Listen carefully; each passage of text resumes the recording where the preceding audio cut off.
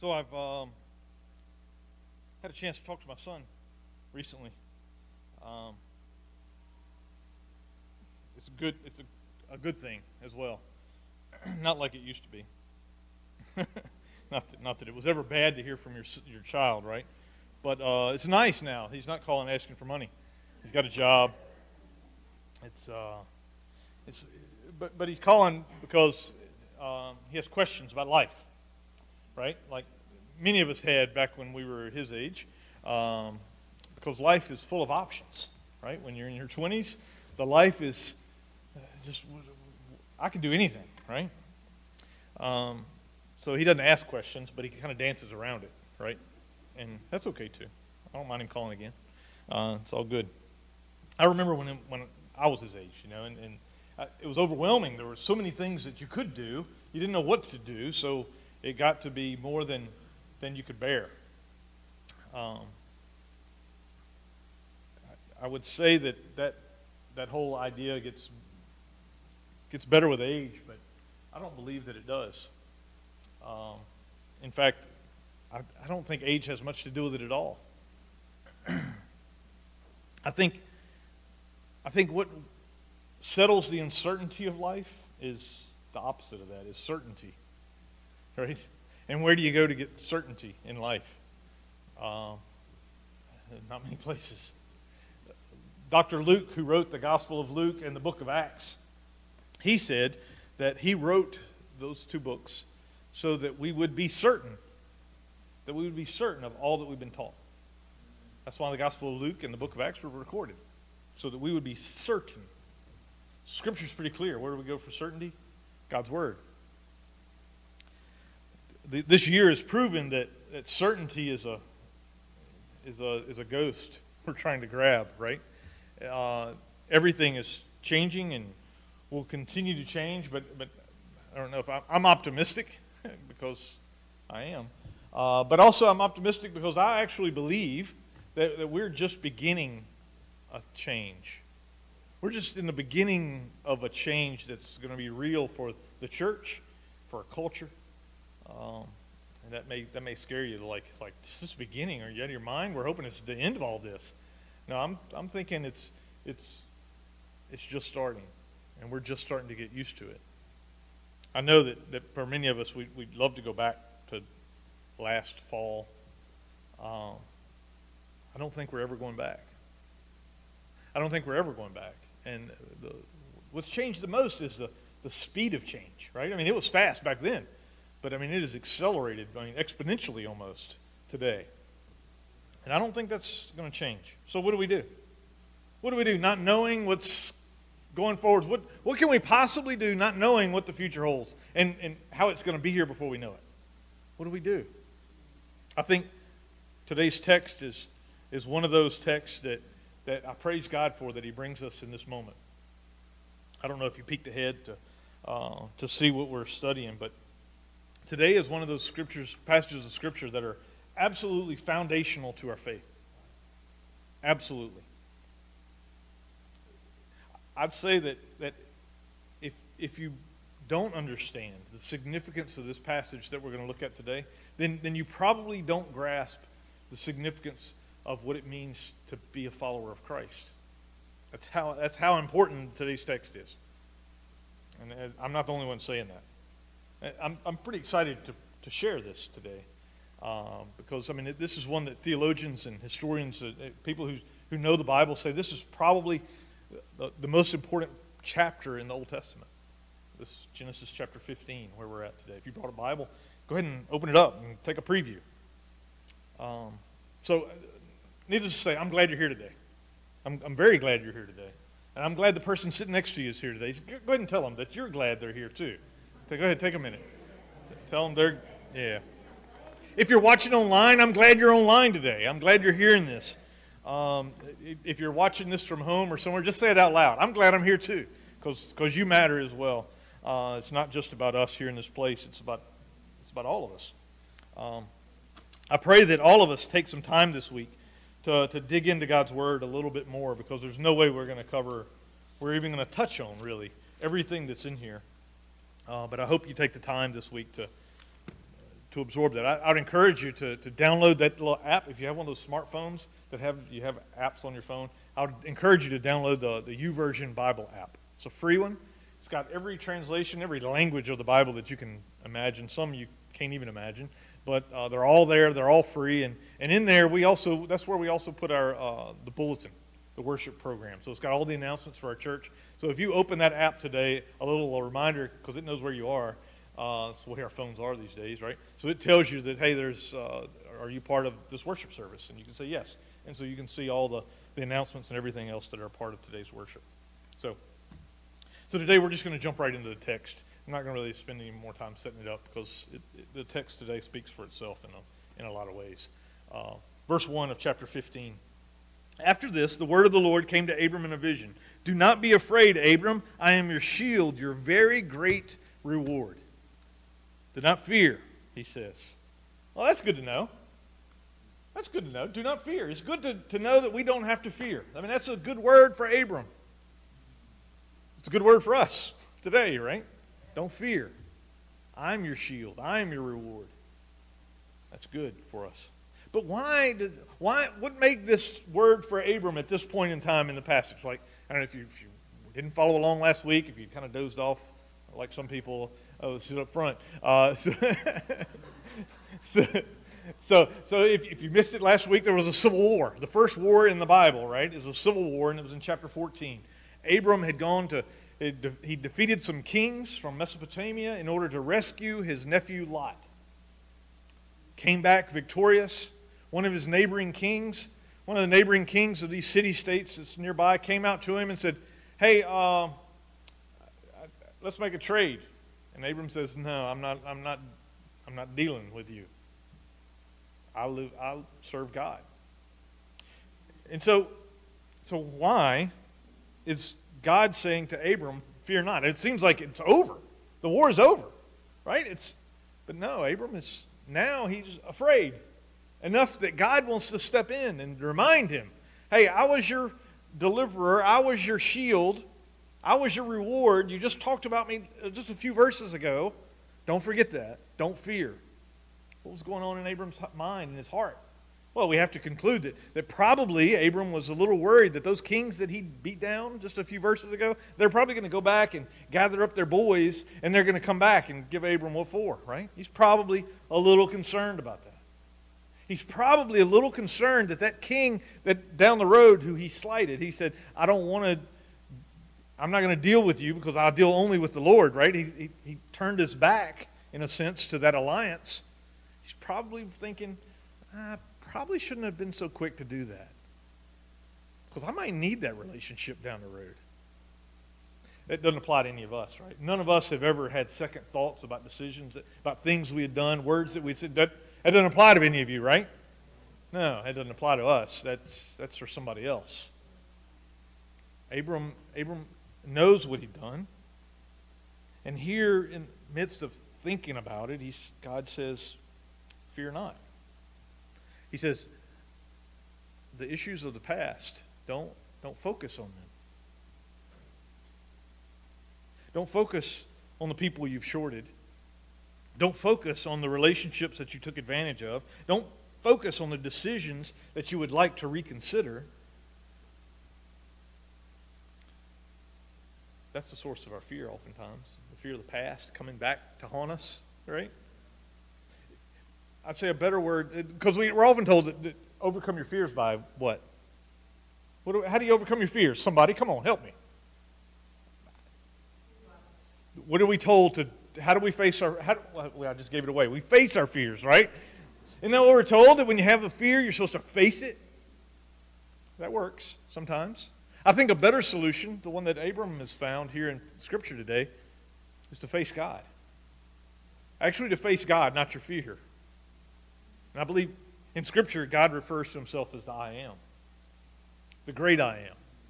And what he means in that is, and he says in other places, is I'm your strength, I'm your courage, I'm your hope, your health, I'm your supply, your defender, your redeemer, your deliverer, your forgiveness. I am your joy, your future. I am all you need and more. Yeah, that's what Abram needs to know. That I am all you need and more. See, faith tells us to focus on God and not our problems. We need to remember that. That your faith is telling you to focus on God, not your problems. Don't worry about those other voices that are screaming for your attention in the problems that you're dealing with, screaming for your attention to pay attention to this COVID thing, screaming for your attention about the election and all that other stuff, like everything of life and your retirement and everything, screaming for our attention. Instead, focus on God. Instead, to focus on God.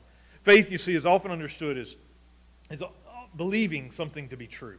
That's the start of it, but that's not anywhere near how immense faith is. We think of faith as just taking a risk. Like he had faith. He leapt in faith. And sometimes you do have to step out in faith, not knowing what the outcome is. But not to assume that God will always rescue us, right? But that's oftentimes how we think of it. Sometimes we think of faith as, someone who's a deep faith, they're just so optimistic. They never have doubts. You think that that's what it means to have faith for you? That you're never going to have doubts? No. I think all of these are kind of pictures, but they're distortions of what real faith is. Real faith, you see, is trusting God, not your doubts. Oftentimes we instead of doubting our doubts, we actually believe them. We believe them. We get caught up in all the what ifs and all the could be's and all the maybes. And God says, I am. I am. Not I might be. Not I could be. Not if things work out, I will. No, God says, I am.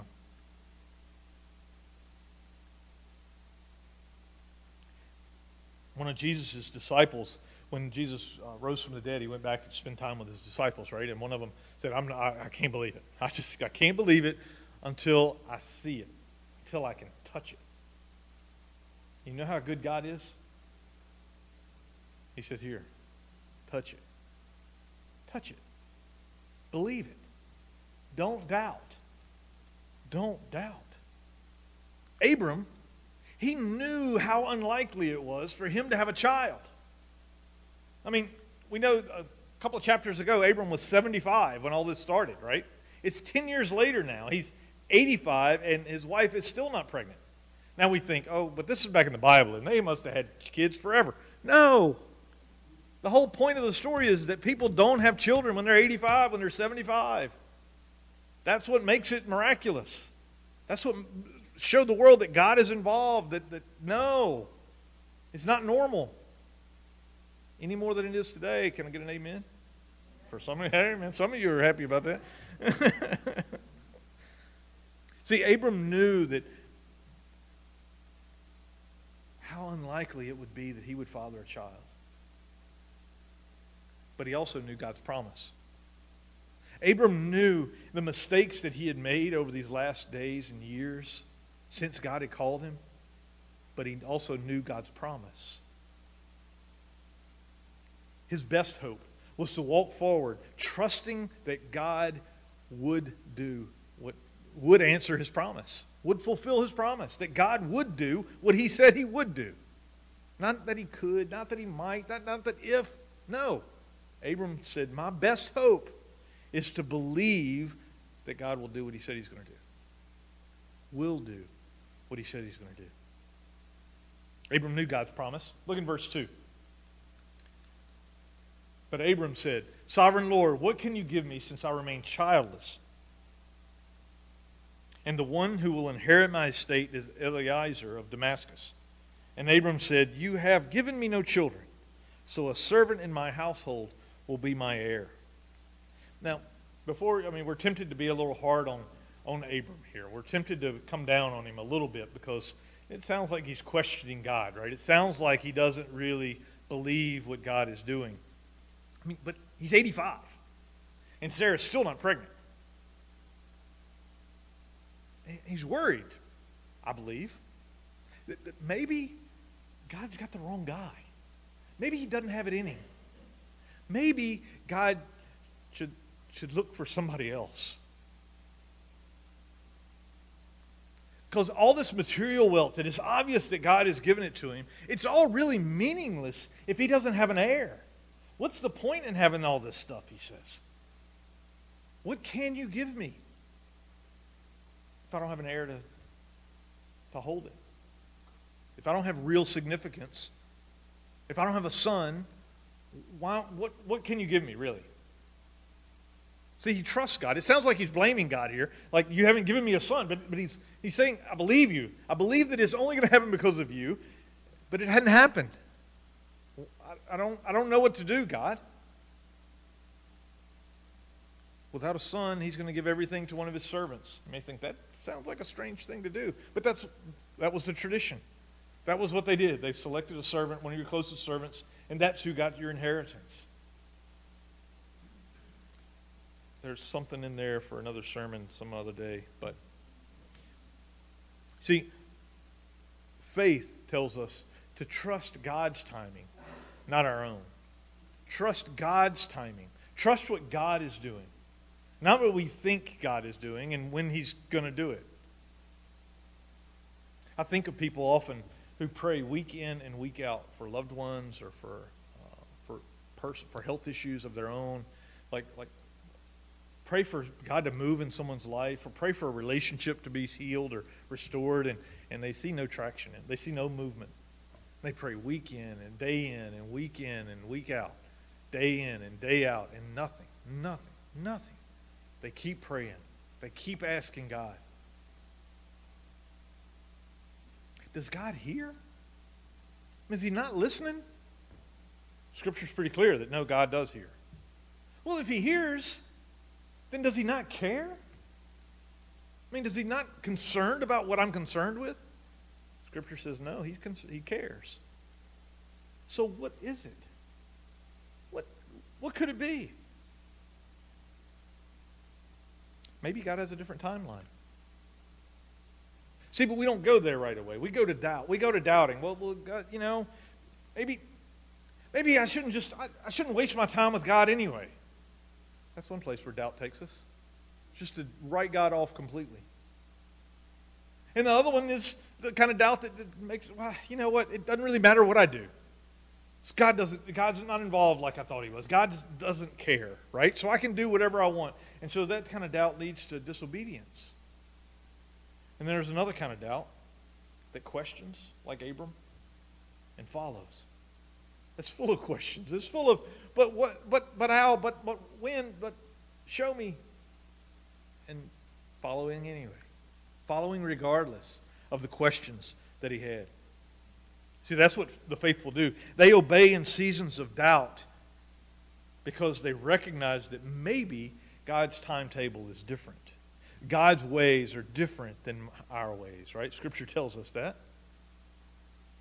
It's okay to question. Just don't stop following. It's okay to question God and what he's up to. But don't stop following his way. Because he's good. And he promises to never leave us nor forsake us. And he has a plan. Verse 4, if you're following along in the Bible, verse 4 says, Then the word of the Lord came to him. This man will not be your heir, but a son of who is your own flesh and blood will be your heir. He took him outside and said, Look up to the sky and count the stars, if indeed you can count them. Then he said to him, So shall your offspring be. So shall your offspring be. In verse 7, Abram believed the Lord, and he credited it to him as righteousness. Probably the most powerful verse in Scripture right there. And you may say, really? Yeah, it's definitely one of them. Let me back up. I grew up on the farm, where there weren't no street lights. You could see the stars all the time. Never really thought much about them. Then one day, I was probably in like the second grade, I guess. They took us a school trip to a planetarium. And my mind exploded. I mean, literally. I mean, not literally, but that would have been gross. but like my awe and my amazement at the stars that had always been there, like they came alive. The whole thing just blew up right in front of me. I recently went to one with my daughter, and again, I was amazed. The whole thing. I have a feeling that that's how Abram felt when God took him outside and said, "Now look up." That's what's going to happen. Count them if you can. Maybe 1, 2. Nah, never mind. It's okay, God. Okay, I get it. You see, in spite of our circumstances, in spite of what we're going through, in spite of how bad we feel like we are, how inept we are, how wrong we are for the job, or how everything else, faith says, follow me. Trust me. In spite of the circumstances, in spite of what you see going on, faith says, believe. Believe in spite of the circumstances. Abram believed, and he credited to him as righteousness. It's a powerful word. It wasn't about what Abram did. There wasn't a law to follow. There was no law to follow. In other words, he couldn't be good because goodness had not been defined by God. I mean, that's what the law did. It told us how to be good. And he couldn't be good because he had no directions. All he had was the next step. Go here. Do that. That's all he had. He believed the Lord, and it was credited to him as righteousness. I have a good friend that passed away a few years ago. I have his picture on my refrigerator. I was his pastor before I came here, and before I moved, he got sick. He had brain cancer, and Pete was. When I first met him, he was one of those Christians who was like, he didn't understand how people didn't understand, how other Christians didn't understand. Like if you were a kind of a, if you were one of those people who kind of considers yourself a Christian, but you don't really practice your faith, oh my goodness, Pete would go off on you. I mean, he'd do it like friends. I mean, he'd love you, but he'd just say, man, you're out of your mind. Like, I don't understand how you can call yourself a Christian and not love Jesus and not serve Jesus and not want to do everything for Jesus. And it was kind of like he was speaking in my head. I was like, yeah, Pete, go. He was like one of those guys that you just pour a little gas on Pete and he would go off. It was awesome. Pete got brain cancer, and he and his wife really grew. Their faith grew exponentially in those few months. It was amazing. All the reasons to doubt, to question, to say, what? We're beyond this now. It was no more, okay, I'm going to heaven. I've checked that box off. I can go do what I want. Let's go somewhere, right? It was none of that. It was how can we glorify God in the little time that we got left. It was amazing to me. I mean, it was inspiring to me. How their faith grew in that crucible of life when everything was pressing in on them, when they were overwhelmed with everything. And yet their faith was growing and growing. I mean, almost daily he was with the Lord and growing closer to the Lord. It was inspiring. Abram believed the Lord, and God credited it to him as righteousness, the Scripture said. Verse is loaded with depth here. Romans chapter 4, Galatians chapter 3. I mean, they go into detail about this one verse that Paul felt like this one verse, verse 7 in this passage was the verse that the good news of the gospel hung on. You see, Paul understood and Abram understood that we can't become righteous by good living, by religious rituals. We don't become righteous that way. We don't become holy that way. Galatians 2:21 says, I do not set aside the grace of God, for if righteousness could be gained through the law, Christ died for nothing. All of us who felt like, we grew up in church and we grew up as good people. I hope you know by now that you're not. I hope you know by now that you're not that good. You're not good enough. Let me say it that way. You can't be. That's what Scripture says. If you are, then why did Jesus die? Ephesians 2:8-9, for it is by grace you've been saved, through faith, not from yourselves. It's a gift of God, not by works, so that we would boast, but instead it's by faith in Christ that we're saved. We can only be declared righteous by taking a step to believe. Taking a step of faith to trust God, to answer the promises that He's made, to be who He says He is. We know John 3:16, right? For God so loved the world that He gave His only Son, that whoever believes in Him. John 3:18, a couple verses later, says, whoever believes in Him is no longer condemned. But whoever does not believe stands condemned already, because they have not believed in the name of God's one and only Son. You see, we were lost, and then we're found. That's how it works. And then things begin to change in our lives. Hebrews 11:6, without faith it's impossible to please God.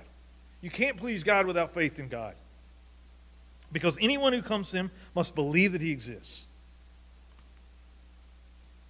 Belief, trust, faith is the key to the Christian life. It's the key to life. It's what connects us to God. And it's by faith that God, the Holy Spirit, comes to live in us. And the amazing thing is when we believe, God's faith becomes alive in us. And in that moment, things start changing. We start liking different things. We start wanting to be around different people. We want to fill our free time with different activities than we had done before. Our tastes change. They say when you get this COVID virus that you lose your taste. It's kind of the same thing. Like you lose your taste for what used to be. You only desire the things of God then. He changes your wants. Supernaturally, by changing our heart. That's how God works. And Abram is making this transition. I got to speed up here. We're going to be here all day. Genesis 15, verse 7 and 8. So let me get there. Then he said to him, I'm the Lord who brought you out of Ur to the Chaldeans to give you the land to take possession of it. But Abram said, Sovereign Lord, how can I know that I'll gain possession of it? Here he goes questioning God again. Like, what's going on, Abram? Why all the questions? That's what I'm thinking in my head when I first read it. And you're probably thinking that too. Like, didn't we just say he believed? And now he's questioning again? Like what's going on here? Abram, is he like bipolar? Like, what's happening? Have you ever wanted directions from somebody when you're on the way and you kind of know where you're going, but you call them and you say, okay, so what am I going to be looking for? What are some of the road marks I should pass? What should I be seeing? Right? It's not. I kind of know the way, but is the restaurant here or is it the next block? Like, I want to know landmarks. I believe that's what Abram is doing here. How am I going to know when I'm getting close? How am I going to know that I'm on the right track? God, how will I know?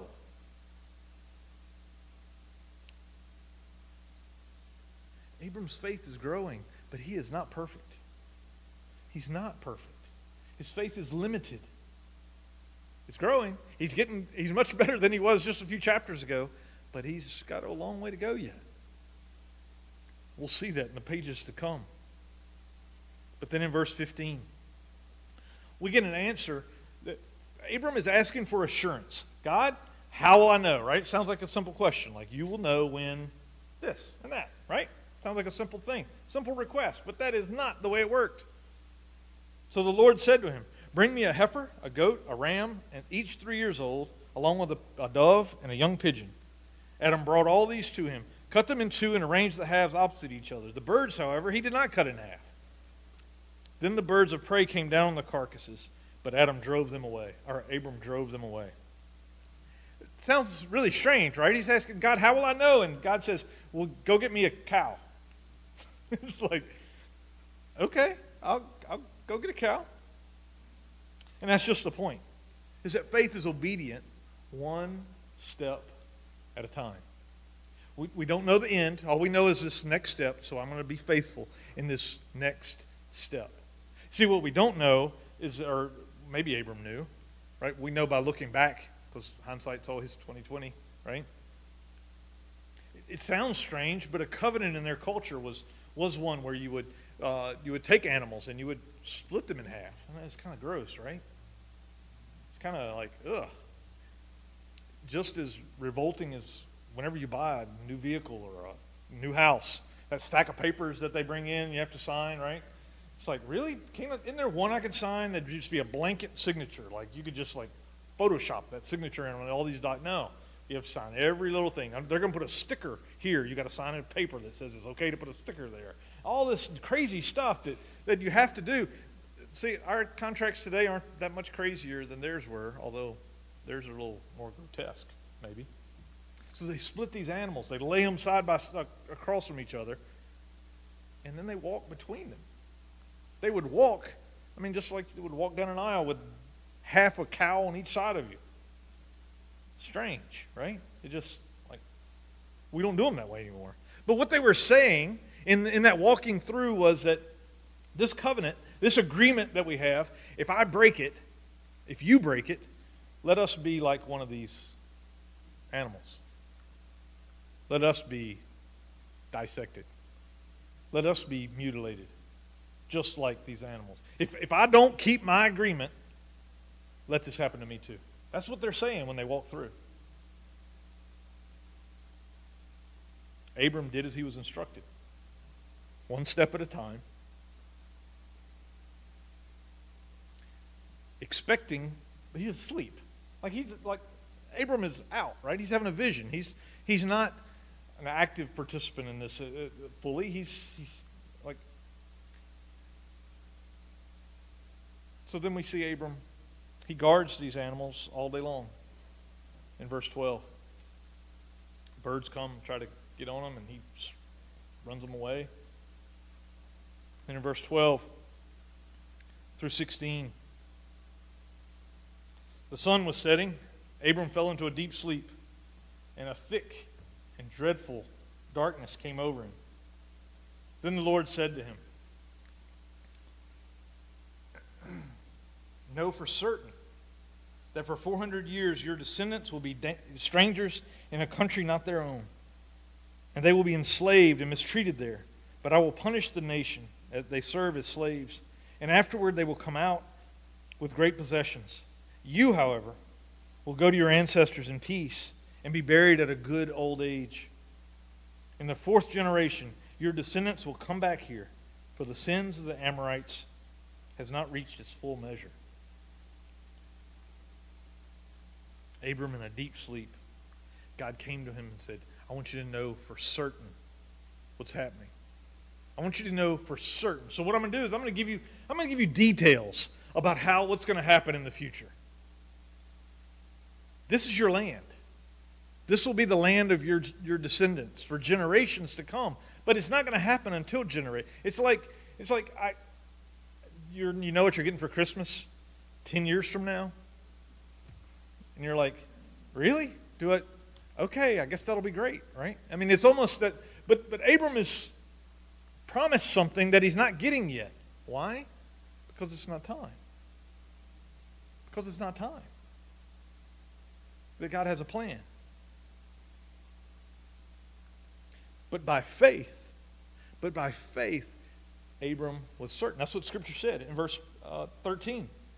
The Lord said to him, "Know for certain, be sure about this, because I'm telling you. Because I'm telling you, I'm showing you. I'm making it a covenant." See, faith enables us to be certain. Faith is what enables us to know for sure that we know for sure. What can we be certain of today? Not much of anything.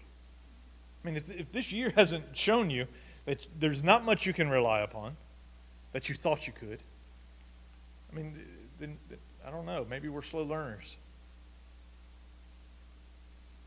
And when we can't be sure, what's the result? think it's the results we see in our world today. Anxiety, stress, depression, fear. Anxiety, stress, depression, fear. And you just kind of put that on a loop. Anger, you might throw in there.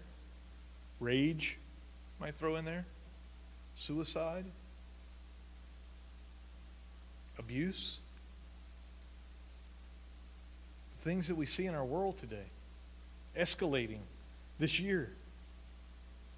Why? Because the things that we held for certain are no longer. Right? But faith enables certainty for followers of Christ. By faith, we can be certain. Look at verse 17 to 21. This is probably the best one. When the sun had set and darkness had fallen, a smoking firepot with a blazing torch appeared and passed between the pieces. On that day, the Lord made a covenant with Abram and said to him, "To your descendants I give this land, from the Wadi of Egypt to the great river, the Euphrates, the land of the Kenites, the Kenizzites, the Cadmonites, the Hittites, the Perizzites, the Rephaites, the Amorites, the Canaanites, the Girgashites, and the Jebusites." There's probably some other ites in there too. Not sure. But one I want you to stick on is, when the sun had set and darkness had fallen, a smoking firepot and a blazing torch appeared and passed between the pieces. Now, if you haven't gotten how this connects to your faith in Christ, as you as your Christian, you're in your Christian walk, if you haven't seen the connection here yet, I hope it starts to scream at you. This smoking pot of fire, right, should remind you of the Israelites wandering in the wilderness, right, being led by a pillar of fire and a pillar of smoke. Well, they understood, and we know of, that was God's presence with them, right? That's what the Scripture teaches. It didn't explicitly spell it out here, but we know in other places of Scripture that that's what that means. Whenever you see that kind of language, that's God's presence here. That's why our cross, not this one, but the one outside, has a flame attached to it. Cross and flame. It is the Spirit of God, right, being present in there. God is saying here that as that pot of fire goes through the animals, walks through, God says, I'm going through. I'm going through alone. Abram didn't go through it. I thought this was a covenant between Abram and God. Yes, it is. Who's accountable for this covenant? Only God. God is the only one responsible for this covenant. I don't know if you're getting the significance of that yet. Like Abram asked, okay, so how will I know? And God says, this is how you'll know. I'm going to do it. I'm going to do it. I'll be responsible. And if I don't do it, kill me. Kill me. God says, you can trust me to do this. You don't have to, there's nothing you could do to make this happen, actually, Abram. I'm going to do it all.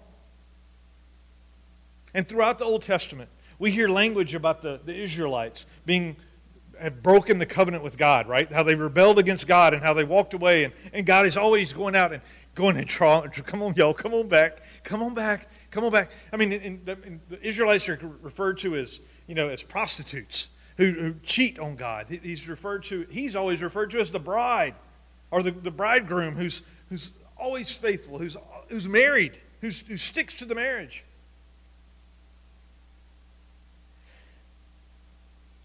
God is saying here,